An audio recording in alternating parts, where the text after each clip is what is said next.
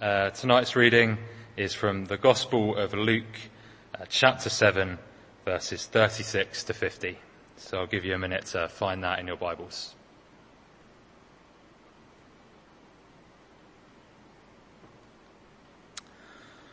When one of the Pharisees invited Jesus to have dinner with him, he went to the Pharisee's house and reclined at the table.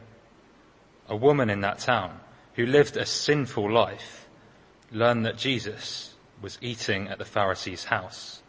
So she came there with an alabaster jar of perfume. As she stood behind him, at his feet, weeping, she began to wet his feet with her tears. Then she wiped them with her hair, kissed them, and poured perfume on them. When the Pharisee who had invited him saw this, he said to himself, "If this man were a prophet, he would know who is touching him and what kind of a woman she is, that she is a sinner." Jesus answered him, "Simon, I have something to tell you." "Tell me, teacher," he said. 2 people owed money to a certain moneylender. One owed him 500 denarii and the other 50. Neither of them had the money to pay him back, so he forgave the debts of both. Now, which of them will love him more? Simon replied, "I suppose the one who had the bigger debt forgiven." "You have judged correctly," Jesus said. Then he turned towards the woman and said to Simon, "Do you see this woman? I came into your house. You did not give me any water for my feet, but she wet my feet with her tears and wiped them with her hair. You did not give me a kiss, but this woman, from the time I entered, has not stopped kissing my feet. You did not put oil on my head, but she has poured perfume on my feet. Therefore I tell you, her many sins have been forgiven, as her great love has shown. But whoever has been forgiven little, loves little." Then Jesus said to her, "Your sins are forgiven." The other guests began to say among themselves, "Who is this who even forgives sins?" Jesus said to the woman, "Your faith has saved you. Go in peace." Thank you, Alex. Let's pray as we begin tonight. Father, we thank you for your word. We thank you that it is good. And we pray this evening as we look at this passage in Luke's Gospel, continuing our story in Luke, you may show us more about the Lord Jesus and more about ourselves. To your great and glorious name we pray. Amen. There was 2 people who owed some money to a friend. One of them owed £60,000 and the other £6,000. But there was no way that either of them could pay it back. I mean, they only earned £120 a day. And so if they gave all of that money to their friend, it would take one 500 days to pay it off and the other 50. Of solid work, 100% of the money going to their friends. But they couldn't do that anyway, obviously, because they had to fork out for rent, electricity, water, food, phone bill, all the humdrum expenses of life. And by the time they had gone, they had nothing. Truth be told, they had less than nothing. There was no way they could pay it back. So their friend, rich in mercy and love, wrote off their debt. He said, "It's gone. You're debt free." It sounds easy, but it was quite costly. Costly to the tune of £66,000. But he did it anyway because it was his great love that forgave the debt, sorry. Of those 2 people, who will show more love to their friend, the one with a larger or smaller debt? Now, that little story is a story. It's a little modern retelling of Jesus' story in verses 41 and 42. But I put it right at the top because it really gets to the heart of what this passage is all about. And it's simply this: we have been forgiven much, so we love much. We have been forgiven much, so we love much. And to help us see that, we're going to look at this story in Luke 7, 36 to 50. And we're going to look at those two characters that take place in that story. But first, imagine the scene. Jesus has been invited to a dinner party by a Pharisee who we later find out is called Simon. But just notice at this point that Jesus happily eats with anybody. It doesn't matter who they are. Early on in Luke chapter 5, 29 to 31, we see Jesus having dinner with tax collectors and sinners, the low life of society, and now he's here with the Pharisees. Jesus is comfortable in anybody's company. It doesn't matter if he would rather could quite happily sit and have breakfast with the person having a pint in Wetherspoons who's got bad hygiene habits, just as much as having afternoon tea at the Ritz with the prim and proper. Jesus can sit with all. And here he's with the Pharisees. And just to help you imagine this, imagine they're sat in the middle of an open courtyard having dinner, so that anyone can freely come and listen. They're not sort of shut away in a private dining room like we may do today. And the position they'd be having be on a sofa, lying down, left hand on the table, leaning toward the table with their disgusting feet away from the table. That's the position they would have all been adopting. And it's into this situation that we see the story. And then we meet our first character, verses 37 and 38 and 48 and 50. The sinful woman who loved a lot because she'd been forgiven a lot. The sinful woman who loved a lot because she had been forgiven a lot. Now, we don't know her name. We don't know what she'd done. Many think she was a prostitute, but that's just speculation. Some infer that from Simon's words later on in verse 39, but we must be careful not to go beyond the text and impose a label on this woman that may not be fair or true. But what is clear is that she is somebody who has sinned, who has done, as we say later in the confession, done evil in God's sight, and she knows it. But what follows is one of the most beautiful pictures in the whole gospel. Now she knows who Jesus is. Maybe she's met him earlier. Maybe she had some private, unrecorded conversation. Maybe she simply heard him preach. Well, we don't know. But she knows who Jesus is. And she knows that though her sins are red as scarlet,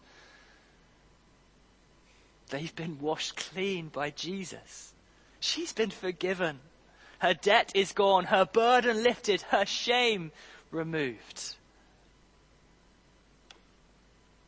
So without the slightest bit of care, she heads straight in to that dinner table. The turned heads and whispering voices would not detract her. She had a plan. She wanted to show love to her Saviour. She wanted to anoint him with perfume, which was no doubt expensive perfume.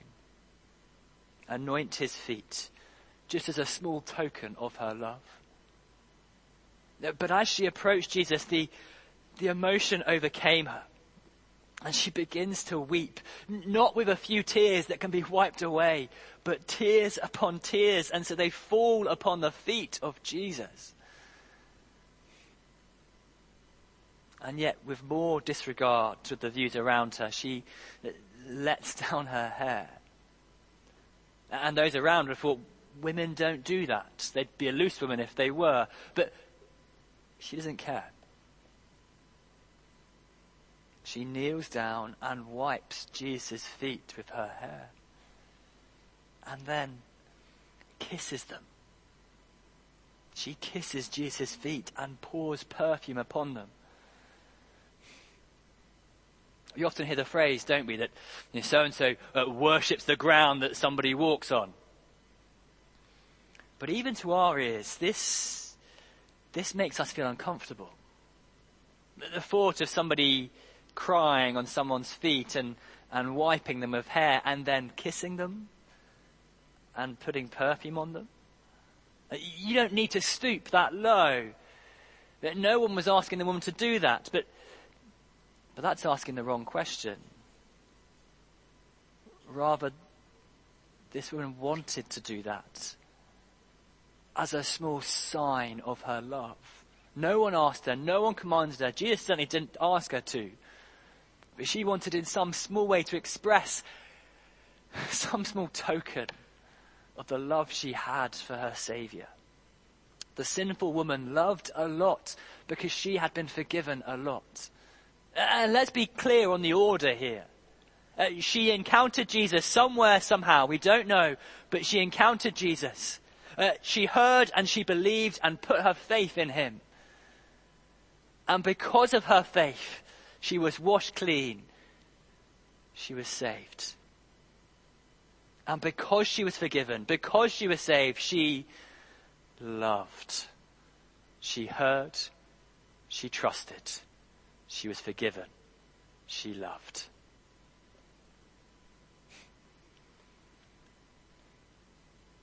We need to hear that message of the sinful woman today. Today, we need to hear and be reminded that there is no sin, no crime, no act, no thought, no word, no situation, no circumstance, not one thing that is outside of the love of Christ. There's nothing that you have done that is too far gone for Jesus. Nothing. Forgiveness is offered to all. Because there is more grace, mercy, kindness, love in Jesus than there is sin in you.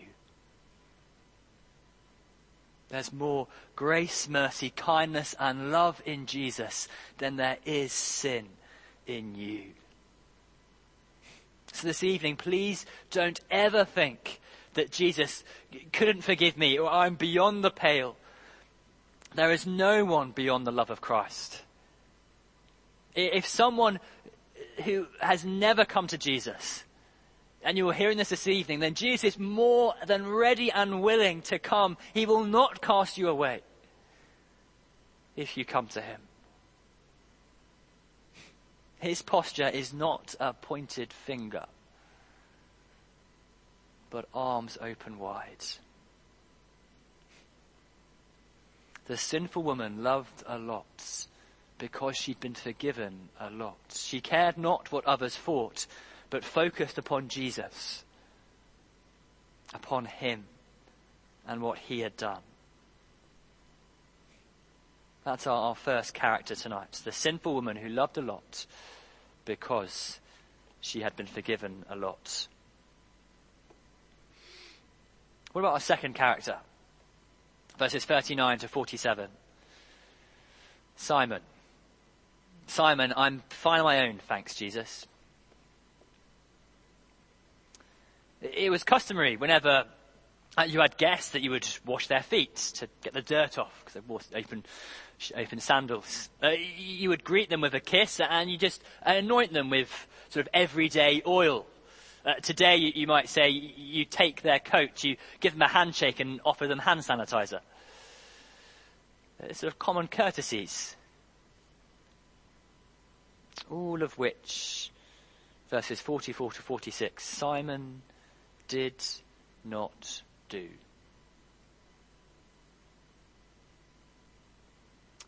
He didn't simply forget. He chose not to do them. He chose not to extend common courtesies to Jesus in full view of all around. We don't know why, and we don't know why he invited Jesus in the first place. Maybe it was to test, to see the hype, to see, is this Jesus fellow really what he says? Is he up to much? Is he up to scratch? But when the sinful woman arrives, we get a glimpse of what is really going on underneath. At verse 39, when the Pharisees who had invited him saw this, he said to himself, if this man were a prophet, he would know who's touching him and what kind of woman she is, that she's a sinner. In other words, if Jesus were a prophet, which he clearly isn't, because if he were, he would never let this woman touch him. Simon, I'm fine on my own, thanks Jesus, just doesn't get it. He just doesn't get it. He just doesn't see who Jesus is at all. And crucially, he thinks he is fine on his own, that he has no need of Jesus. But do you see, even in this situation, Jesus acts with complete love. He could have said, look, Simon, what are you doing? But he didn't. He said, Simon, can I tell you a story? And then he proceeds to tell him the story that I told at the very beginning. It's a simple point, isn't it? If you have a bigger debt, you're going to love the person who forgave you more. But the implication would not have been lost on Simon. Yes, he may have acted with greater moral fibre on occasions than this woman. Yes, he may have been a better person. His debt may have been smaller, but he still had a debt which he could not afford to pay. Simon the Pharisee needed his debt forgiven. Yet he saw no need of Jesus. He was fine on my own, thank you very much. No perceived need. No forgiveness received. And so no love given. I'm fine on my own, thanks very much, Jesus. An attitude which is not simply found in the pages of the Bible, but on the streets of Hove.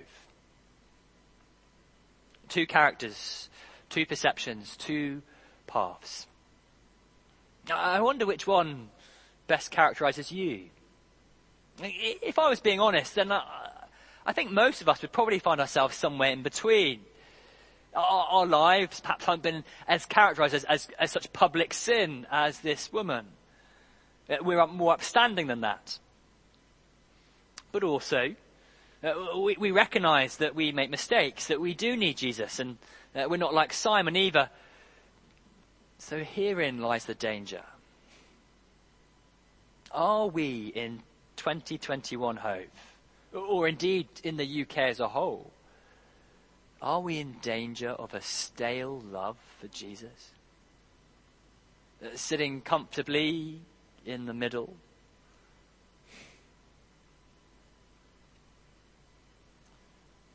Brothers and sisters, we have been forgiven much. So let us love much. And just as we draw to a finish, I want to try and land this well for us. And so the first step is an uncomfortable one. What does our sin, our shame, our self-sufficient attitude, what's it like? What does it deserve? 1 John 1 verse 8. If we claim to be without sin, we deceive ourselves and the truth is not in us. Romans 6 verse 23. For the wages of sin is death. Colossians 3 verses 5 and 6. Put to death, therefore, whatever belongs to your earthly nature, sex, morality, impurity, lust, evil desires and greed, which is idolatry. Because of these, the wrath of God is coming. Isaiah 64:6. All of us have become like one who is unclean. All our righteous acts are like filthy rags. We are all shriveled up like a leaf, and like the wind our sins sweep us away. Romans 3:23. For all have sinned and fall short of the glory of God. Revelation 20:15. Anyone whose name was not found written in the book of life was thrown into the lake of fire. Romans 3:10-18. There is no one righteous, not even one. There is no one who understands. There is no one who seeks God. All have turned away. They have together become worthless. There is no one who does good, not even one. Their throats open graves. Their tongues practice deceit. The poison of vipers is on their lips. The mouths are full of cursing and bitterness. Their feet are swift to shed blood. Ruin and misery mark their ways, and the way of peace they do not know. There is no fear of God before their eyes. There is no such thing as a small sin. If there was ever any doubt that sin was serious, we should look back there. Our sin caused the death of God's Son. Martin Luther said that we all carry around of us the nails of Jesus in our pockets.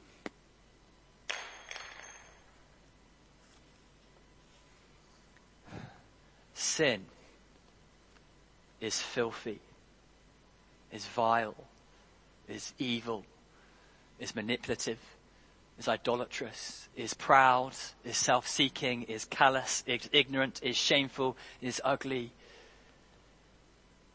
is me. We are far more sinful than we know. But yet, we are far more loved than we could dream. Someone who knew their sin was the slave trainer John Newton, who wrote that amazing hymn, Amazing Grace. But he also said this: I am a great sinner, but I have a great Saviour. More than a great Saviour, a Saviour who stoops down beyond touching someone's feet and comes into the filth, into the vile, into the evil, into the manipulative, into the idolatrous, into the proud, into the self-seeking, into the callous, into the ignorant, into the shameful, into ugly, into humanity, and says, I know what you have done. I see your sin. But my love is greater and my will to bring you home stronger. For Romans 5:8, while we were still sinners, Christ died for us. We have been forgiven much, so let us love much. The sinful woman knew it, and so no act of love was too great. Brothers and sisters, we have been forgiven much, so let us love much. Love Christ much every day. Remind yourself of his love every day. And one way we do that each week here in church is to say the confession. And we're going to do that after the sermon. Not to earn forgiveness, not because we're not forgiven if we don't say it, but because by saying those words we remember our debt. But as we remember our debt, we remember the love of Christ. Maybe this diagram will help you. It's really simple. If this is knowing our sin, going deeper, then this is knowing our Saviour. The more we know our sin, the more we know the love of the Saviour, the greater our appreciation will be for Christ. We have been forgiven much, so love much. And as we grasp that, we'll be quick to forgive because we've been forgiven. We'll be quick to love because we've been loved. We'll be quick to speak of Christ because he has paid our debt. We'll be quick to pray because we know we need help, not just one day, but every day.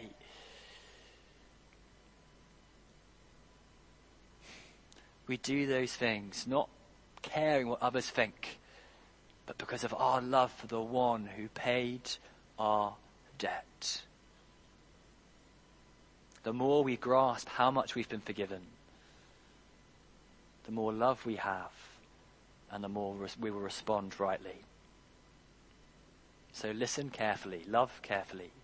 It's no wonder the parable of the sower comes next. So as we close, are we going to be like the sinful woman, knowing our sin, knowing we've forgiven much and so loving much?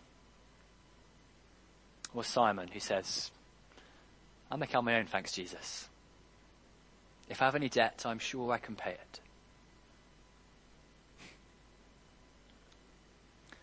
No, you can't. We have been forgiven much, so let us love much.